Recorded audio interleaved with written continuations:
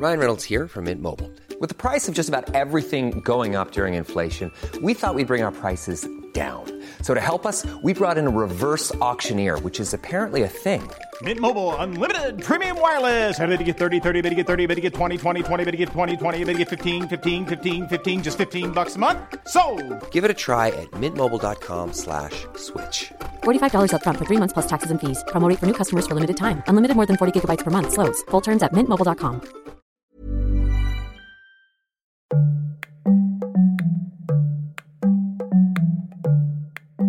Happy New Year. This is Brendan Greeley. I'm the U.S. editor for FT Alphaville. We are in Atlanta. You hear around me the sounds of the annual meeting of the American Economic Association. Most of the world's economists have gathered here to PowerPoint at each other. We are parked here with microphones and some space we borrowed from the Institute for New Economic Thinking, for which we are grateful.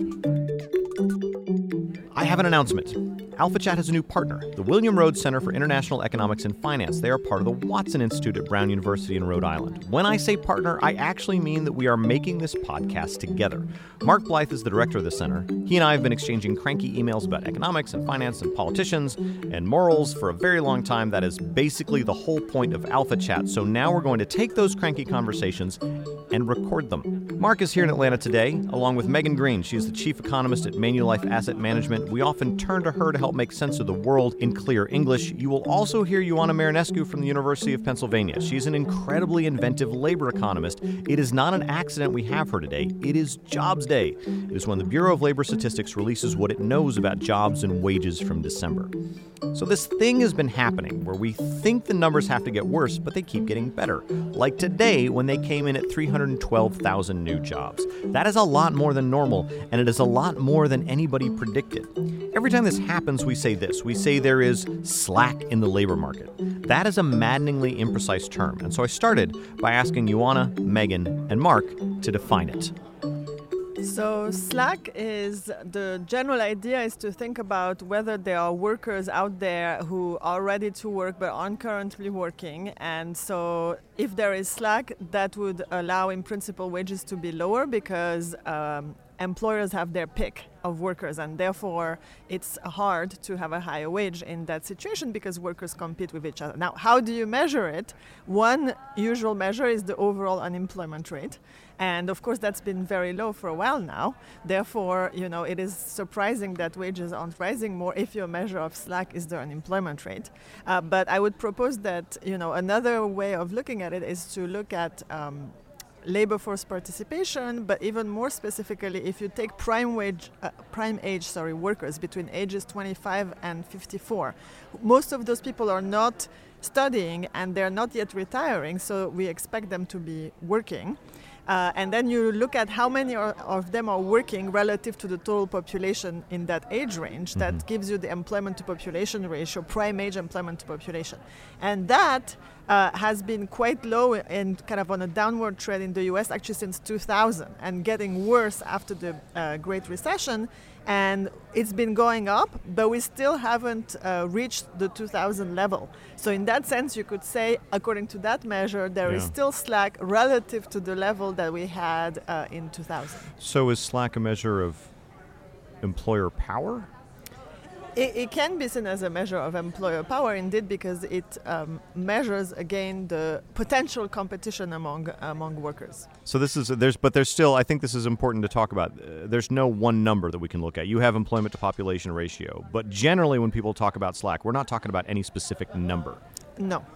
Megan. Yeah, no, I was going to say, I agree that it's a reflection of how many people you can continue to bring into the workforce. If there are lots of people out there who just aren't working that you can bring in, there's lots of labor slack. If there isn't, then we've run out of slack. And I think in terms of measuring it, you're trying to measure it relative to the natural rate of employment. The problem is that's like a unicorn. You can't actually measure that. It's a bit like trying to describe the smell of coffee to someone is trying to say exactly what NAIRU, or the natural rate of employment, is. And so that's the problem. And often unemployment overshoots the natural level of employment as well. So when the labor market's really tight, often unemployment's lower than the natural rate of employment. Yeah, we are at this place right now where we're discussing all sorts of things that are indefinable. You mentioned NAIRU, the non-accelerate. Explain to me what NAIRU is before I completely botch it. So it's the rate of employment that you would find when you're also at your long run rates of interest rates and your economy is growing at its potential. So it's just kind of the steady state of employment that So you if should everything's expect. going great, this is the percentage of people that we think should be unemployed. And the reason that's important is Or because... employed, actually. Or employed, yeah, sorry. Yeah. And so the reason that's important is that number, at least the way the Federal Reserve looks at it, has been dropping steadily. So we used to think that an acceptable rate of unemployment was 4.5%, and that has been dropping consistently, right? Yeah, and the Fed has updated its estimate for NAIRU several times, just in this cycle, actually. So, like I said, it's really hard to measure. We have no idea actually how to measure this or GDP growth or the long-run rate or any of these things, actually. Or any of the good stuff. So I just want to briefly jump in Sure. for our audience to Please, yeah. to talk about why there must be unemployment, because I think it's not perhaps obvious to the audience. We have to think here about what we call frictional unemployment, meaning that when someone loses a job, it naturally takes some time to find a new job. So even when everything is great, you expect some unemployment. Similarly, when someone finished schooling, they may not find a job the day that they finish schooling. Maybe it takes them a couple of weeks. So these frictions create some normal rate of unemployment. Even in a great economy, people don't transition from job to job instantaneously, and that's why we do expect some unemployment even in the best of times, just due to these delays in finding a job and moving from job to job. Your point being that it's not purely callous. If an economist or if a Federal Reserve official says this is the rate of unemployment that we expect to see if things are running perfectly, that doesn't mean that we want to cause 3.9% of America to be immiserated. Exactly. Okay. I'm sorry. And by the way, this is Megan Green of Manulife who just jumped in there. Mark Blythe from Brown. How do you define slack? I don't. Or rather, Oh, man, I knew you'd do that. I know. So here's the thing. I think it's a bit like dark matter. I think you invoke it when the normal stuff doesn't work. Right? So we've got all these ways of thinking about labor markets and capacity utilization, all these GDP growth, all these different measures. And yet we seem to have been inhabiting this very weird space for the past couple of years, whereby wages should rise, right? Very simple demand and supply. We're running out of workers. The economy is going great, so they have to have wage rises. And we've seen a little of that. But when you shake it out in real terms, there really isn't much going on. So the puzzle is, right, how is it that we can have this world and where we have what we call full employment and wages aren't rising in real terms?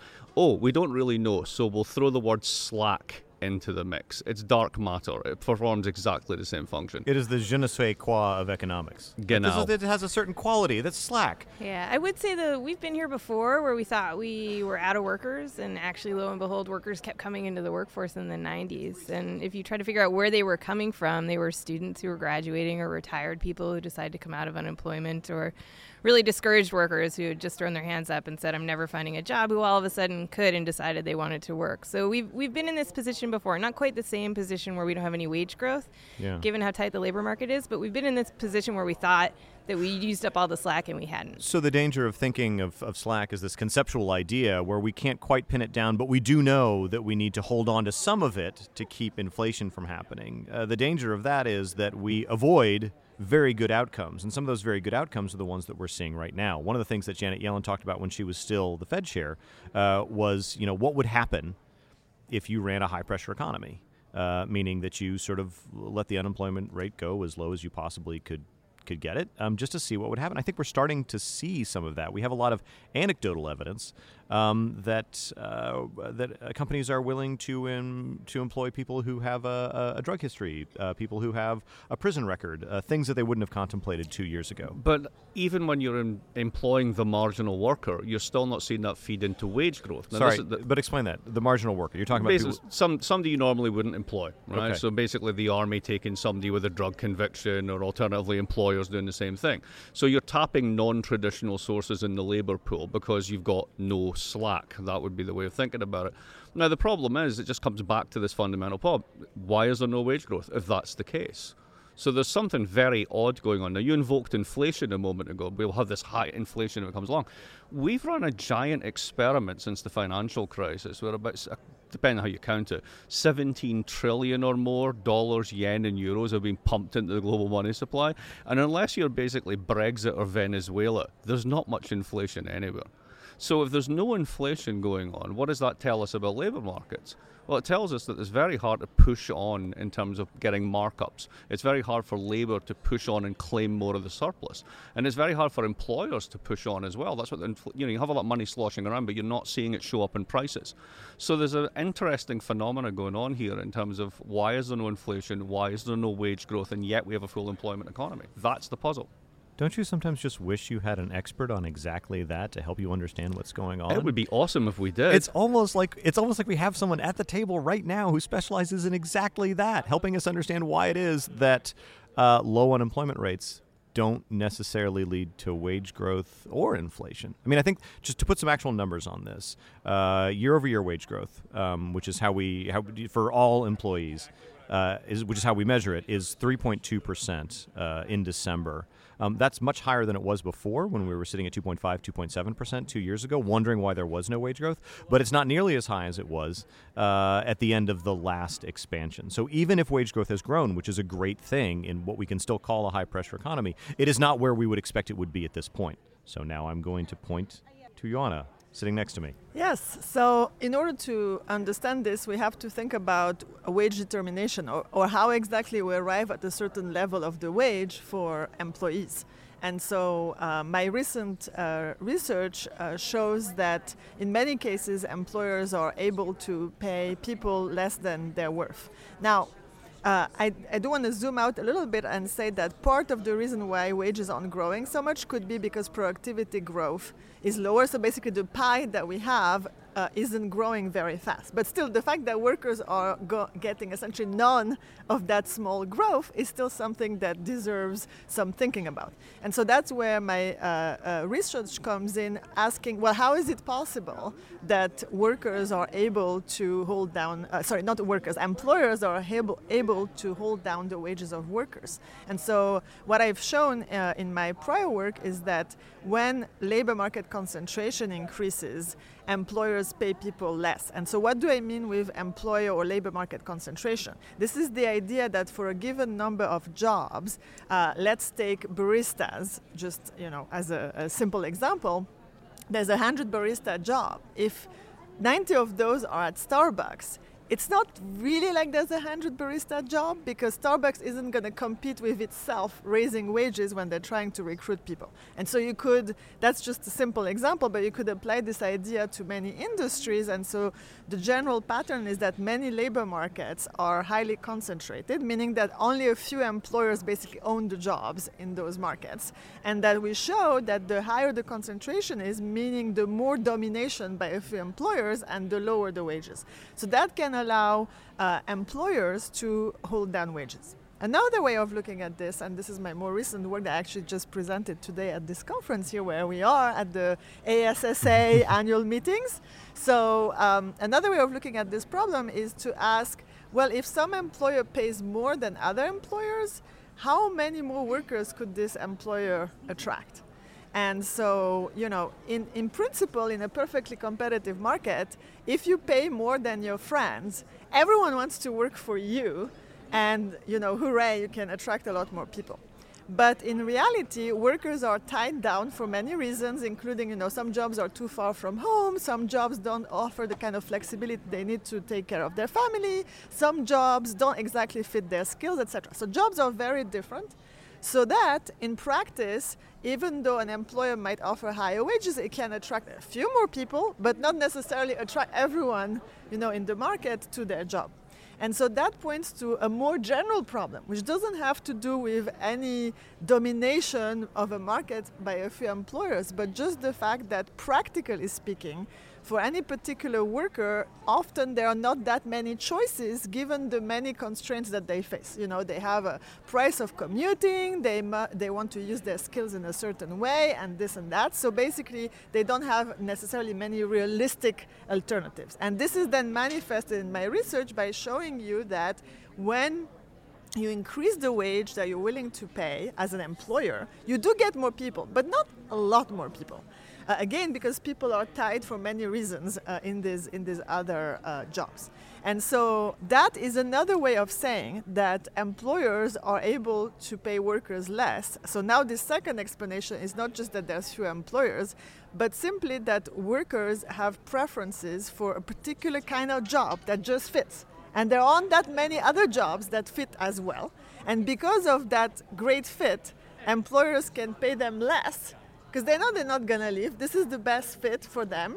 So that allows employer to keep wages down. So that's another way of looking at this.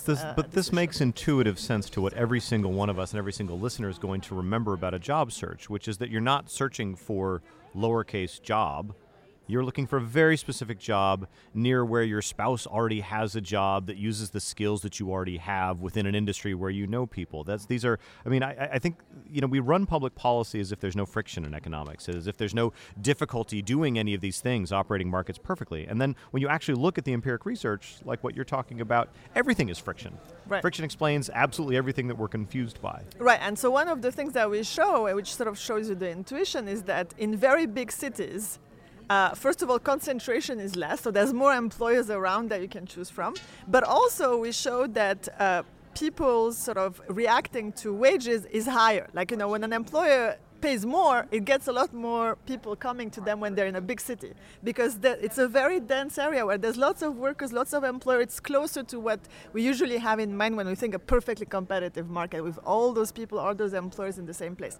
In small cities, there's barely any reaction. Wages increased.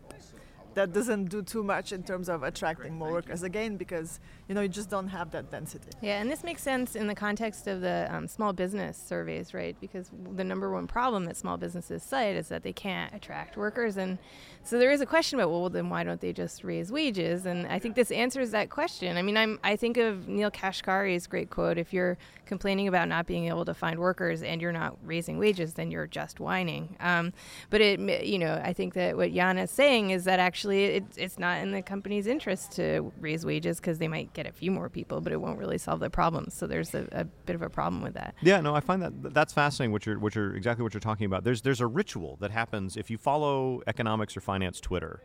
Every time the Fed's Beige Book comes out, which is just this survey of what businesses are thinking about, Fed district by Fed district, it's fascinating reading because it's the only sort of structural but also anecdotal account we have of the economy. We go through this ritual on Twitter where people pick out companies being frustrated that they can't find workers, and then we all yell at them for not giving them wages. I also wonder whether companies also know that we don't know when this cycle is going to end, but everything is going to go pear-shaped. At some point, it's going to get worse. At some point, it's going to be easier to pay workers less. And so I wonder if they're just holding on, doing anything they can to attract workers, better conditions, better benefits, anything that you can offer just once so that they don't get stuck with this higher pay level when the expansion ends, as it will in the next year. So I think it could take a little bit longer for the expansion to end. But yeah, that could be a piece of it. I wouldn't have said as much 6 months ago. But given the market moves over the past 4 months or so, maybe companies are thinking, okay, the heyday is over. And they're right, the heyday is over. The best is behind us. It was in Q2 of last year in terms of growth. So we're only slowing down from here in this cycle. So I think there probably is some value in what you're saying. So I want to add to that by thinking also about the fact that if a company raises wages and conditions for new hires, oftentimes, morale considerations demand that they do so also for their existing employees. And that's where this fear of the recession kicks in, because if you've raised conditions for everyone and then you're hit with a negative shock, it might get you into trouble. So that might, it's another consideration, to think about from the point of view of the employer logic. There are also some more macro level variables that have been playing into this for a long time. So if you look internationally at countries that still have relatively strong trade union movements, then you find that wage growth holds up. I mean, we were talking about frictions earlier. There are frictions at different levels. So what we've been discussing are the micro level frictions, but there are other sort of positive, if you think of terms of wage growth or returns to labour, you've got positive frictions in the form of the ability of trade unions to actually demand a higher share of product.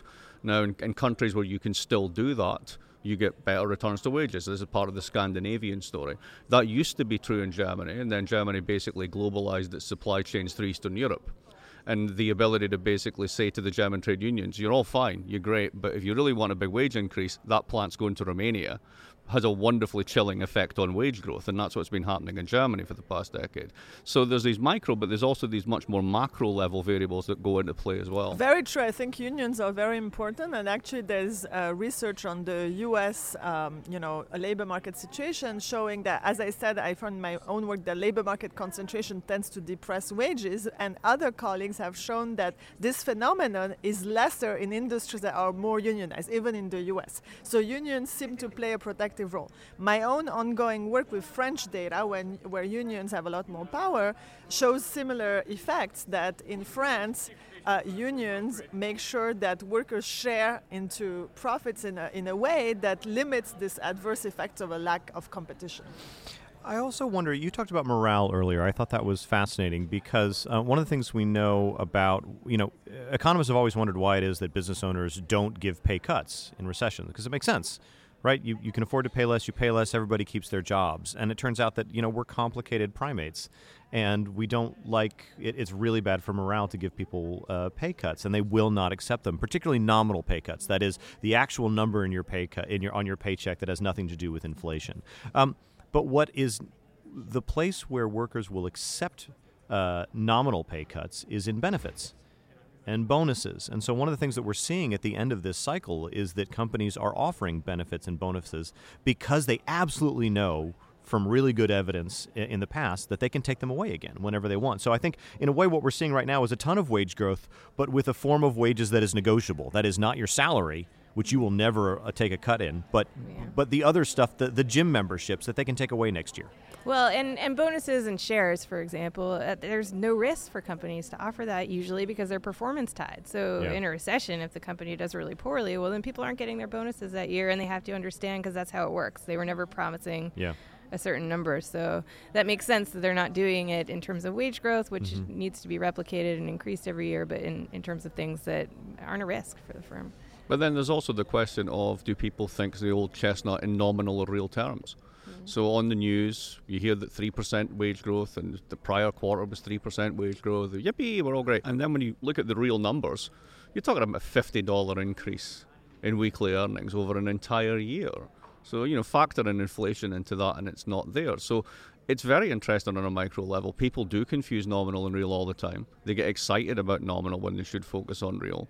You can take away their benefits easier than their nominal wage increases, which is really weird if you think about it that way. And then you have all these micro level factors. So there's a very, very complex issues behind, Slack. I mean, the wonderful thing about Slack, to bring it back around, right, is you just drop that term and it basically obscures all the stuff we've been talking about. You just Slack. You just slacked it. It's a simple explanation. It's actually what economists refer to as hand waving. Yeah. Right? It's Slack. You can't see me, but I'm waving my hands in front of me. One of the things I wonder about is Slack in hours, which is that one of the things that we hear even when there have been wage increases at places like Walmart is that what people really want, in addition to a raise, is a predictable 40-hour-a-week schedule. And I was looking at the retail numbers for hours worked per week, and they've been going slowly down for the last 4 or 5 years. And that seems like a technological shift, that retailers have the ability to schedule people much more efficiently. So it does seem like that's a measure of slack that we don't talk about at all. But people who work for an hourly wage in the retail sector are hyper-focused on. When you look at shareholder meetings and employees have a chance to talk about, all they want is 40 predictable hours. Is there hours slack? There could be hour slack, and in addition to the retail sector, there's Uber, there's the entire gig economy. That's, they're not working 40 hours a week, presumably, even if they wanted to. Research has shown that it's pretty hard for a lot of these gig economy jobs to turn into a full-time job. So I think that's probably a drag on wage growth. Is that slack? Yeah, if these people want to be working more, then I think that counts as slack. I mean, thinking generally they also want predictable hours. Right, it's very difficult Yeah. to get childcare if you don't know what your hours are going to be, and that affects your quality of life every bit as much as a salary increase would. So I think another dimension of SAC that has been mentioned earlier about the German unions and the delocalization towards Eastern Europe is I think we also have to think about globalization. The fact that when the economy is heating up, it's not just that potentially we can hire more American workers, but indirectly we can hire more workers elsewhere in Yeah. many other places, and therefore the quote-unquote slack, meaning the potential workers who could be coming on are not just in the US but globally, and that can also contribute to If you keep increase the wages supply, low. if you increase the supply, then guess what? The price is going to drop, or at least stay lower. Another micro one we haven't mentioned is recent research showed that over 20% of American contracts, employment contracts, contain non-compete clauses. And that's truly insidious, right? So think about this. Imagine that you work for McDonald's and you go to Jimmy John's because they're offering, 50 cents more. But there's a non-compete clause that says you can't go to another franchisor. That's just a way of disciplining labor and holding down wages. That's purely what that's for. It's nothing about tech transfer. It's in the food sector. I should add, though that is absolutely a problem and something that companies have been shamed for publicly, the shame seems to have worked in some way because a bunch of fast food companies, I think including Jimmy John's and McDonald's, have stopped that. Right. Yeah, a number of them.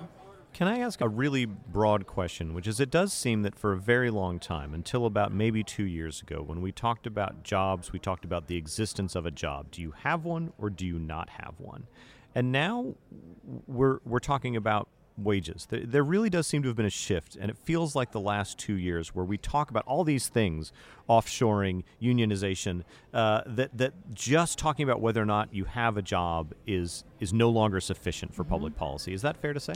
Absolutely. So I've always thought that you could more or less throw out the headline number from the non-farm payrolls report. The quantity wasn't important. It's always the quality that's important. And this is another cause for low wages, I think, is that we consume services far and away, way more than goods. Back in the 1950s, we mainly consumed goods.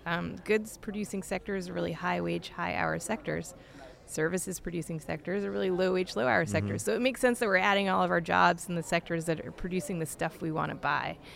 So there has been this shift. It hasn't just been in the past 2 years. I think people have only started paying attention to it in the past 2 years and trying to figure out why we have such low wage growth. But if we're adding jobs slightly above minimum wage, it makes sense we're not getting But much also upward mind you pressure. that these services are protected from international competition. Yeah. And so that's kind of interesting that some sectors that are low paying are the sectors that kind of we can still do because we are not, But I think competing with other workers elsewhere. some of this very real. I think that we should take nostalgia for manufacturing jobs seriously. It doesn't mean that we should, use industrial policy to create a bunch of manufacturing jobs. It does mean that there's something going on when people miss them. And I wonder if when you look at hours per week worked, they're pretty stable for manufacturing jobs. They're much more likely to have health benefits. They're much more likely to be unionized. And one of the things I wonder is people aren't necessarily nostalgic for making a thing in a plant. They're nostalgic for predictability, wages, benefits, a reasonable contract with an employer. Is that a fair way to look at it? Is that what the nostalgia is about? Well, as the oldest person at this table, I'll say yes. Because I like nostalgia. But but we can also overestimate this. So, remember a couple of years ago, there was two main topics of conversation. A, we're all going to be replaced by robots. Right, you notice how that's calmed down a little, which is kind of interesting. And the second one is the Uberization of practically everything. And the thing is, if you actually look into the BLS statistics and strip away all the noise, if you look at the category that really covers Uber workers and then just look at it as a percentage of the workforce, it's the same as in 1996. It's not this giant explosion of everything. So the casualization is not just happening in the kind of the Uber sectors, non-traditionally attached. It's exactly in things like retail. It's in hotels. It's in banking. It's in what used to be traditional sort of upper working class, white-collar jobs for the middle class. And that creates that feeling of sort of anxiety and tension and insecurity, which is bubbling through into our politics. We often talk about this in terms of measurable statistics and numbers, productivity, things like that. I sometimes wonder whether we need to have a more moral conversation about this. So Adam Smith believed that there was a floor for wages, that there was just a socially acceptable floor, and below that, it just wasn't appropriate. Society agreed that you couldn't pay someone less than that.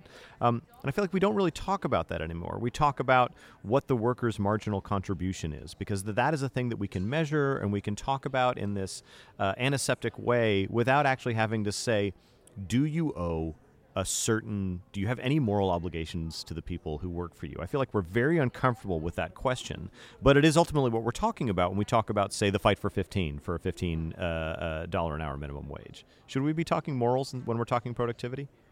So I would question that productivity could be measured, for starters, but particularly in the service sector. That's right. But I do take your point that there should be a moral piece that comes into it. You're sounding very European, though, I have to say, as you're saying that. And that's not necessarily a bad thing. There is more of a social contract in Europe more broadly than there is in the U.S. So it might be the Anglo-Saxon world that has seen this shift, but in Europe, I think it's a bit different. But where you also see the reaction to this is in nationalism. So it's not just nostalgia for a union contract, it's nostalgia for a national economy, where you can have meaningful control over that economy and the wealth it produces and the outcomes it produces. And part of what unites Trump, Brexit, the French nationalists, all the sort of the populists around the globe, is this idea of we're bringing, to use the great Brexit phrase, taking back control, securing the borders. Well, why do you want to do that? Because then the world becomes more predictable, less uncertain, and it benefits us, the nation, so defined. So that becomes a very powerful message. If market liberalism can only produce a highly skewed individual form of wealth, then there is no moral content to that, and that becomes very fragile. First of all, I love it when you play the hits. Second of all, it sounds like one way to put this is that there's a feeling that we have lost democratic control over all of the inputs to our economy. Is that a way to describe the frustration? I think that's pretty accurate. So I think that's a piece of it. I mean, also for the first time in modern history, you can't expect your incomes to be higher than your parents', right? So for working age people the median incomes across developed countries are stagnating or lower than they were before the financial crisis. I think that's a huge source of all the insecurity that we're seeing as well. Just want to back that up. There's been a great study by Rash Chetty and co-authors showing exactly this for the US. So looking at very detailed data about intergenerational mobility, meaning are you doing better than your parents? And, for generations, maybe 30 years ago, like 90% of people in, absolute terms were better off than their parents. For the latest generations, it's exactly what you were saying. It's like 50-50. So basically, on average, you can expect to do no better, and there's a chance you're going to fall below. So I think that totally changes the climate of, what we think about society and what we fear for our children. That we can't reasonably expect they're going to do better. They might do worse. So what can we do to protect ourselves, to regain control? So, I think that's something that's, worth thinking about in terms of what we call in economics the political economy of it all. So what are the political pressures that lead to certain reactions and policies? Yeah, I also think we economists have been pretty tone deaf. So to your point, we've been explaining it with terms like productivity and slack and liquidity and things we can't actually measure, and Joe Sixpack doesn't understand any of that. And so it really crystallized in the Brexit referendum, right, when Michael Gove said this country's had enough of experts. I think that's what he was getting at. So I think as economists, if we can try to explain this stuff in plain English, that might make a difference in restoring trust in experts and economists. And I remember when he said that, and I remember all the experts laughing on Twitter about what a ridiculous thing that was to say, when in fact, if we look at our own history of trade here in the U.S., there are a ton of experts who, in the meantime, many of which have recognized, well, we didn't quite get that right. We had it wrong. And so I feel that. But there's also another side to this, though. The sort of the 20% of which we're all members have done astonishingly well. Right? There's been a huge amount of wealth creation. There's been an enormous amount of productivity growth, and it's all been captured by the top 20%. So when we talk about 50-50 chance on average, that's actually not true. It's actually worse than that for 80%, and the top 20%, at least the top 10%, are pretty much insulated from that. If you're sending your kids to elite American higher education institutions, the chances of them not doing better are vanishingly small. If you're stuck with everybody who doesn't do that, then the chances are much greater. So today is Jobs Day, which is this chance we have once a month to talk about where we are. I think we all agree that the numbers we use to talk about Jobs Day, this top-line number, 312,000 jobs, is fairly meaningless. And yet it's a number that we talk about. It's a number that presidents brag about. What is the right Jobs Day? If you could, each of you, if you could design Jobs Day from scratch and say, this is the number that we should be talking about. These are the numbers that we should be celebrating. These are the numbers that we should be tracking. What does Jobs Day look when you run it? So I'd suggest to also add the prime age employment to population that I was talking about initially here, as well as the real wage growth. I think that'd be helpful, and then maybe break down the real wage growth into different subcategories of workers, which actually exists, by the way, in the report for like the non-managerial workers, etc., so that we can have a more complete picture of the labor market. The only thing I would add to that is highlighting what supervisors versus worker bees get, and that's in the jobs data. It's just nobody really ever pays attention to it. But this month, for example, it was the worker bees who got most of the wage gains, and that hasn't been the case for a long time. So as a rough and ready measure of inequality, I think that's pretty important. And a simpler way to do it still is to simply track it across the income distribution by quintiles. Divide the entire population into 20%, 40%, etc. And then say, what was real wage growth for the 20%? What was real wage growth for the 40th percentile? That's the numbers I would like to see. Should we be doing race and gender Jobs Day? I mean, there are differences, and they point to real structural problems in the way we run our democracy. If you're going to redo the whole thing, why not do that too? Mm-hmm. Yeah, I think it's important on a macro level, looking at the whole country, that kind of data gets lost. But I think that if you're looking at what's going on in communities and how they're, losing out and feeling insecure because of things like globalization, that's absolutely key. Right. Well, we will come back and talk about communities, hopefully before the next American Economic Association annual meeting. Thank you all. Thank you. Alpha Chat is produced by Dan Richards at the Rhodes Center for International Economics and Finance and Amy Keene from the Financial Times. We'll be posting show notes to Alphaville with links to Ioana Marinescu's papers, but also, this is a reboot, and we genuinely want to hear from you. We want to know who you are, how you listen, when you listen, and also what you want to hear us talk about. We are old, and so we read email. You can find us on email at alphachat@ft.com. For my part, after that conversation, I promise to cover Jobs Day in exactly the way they instructed me.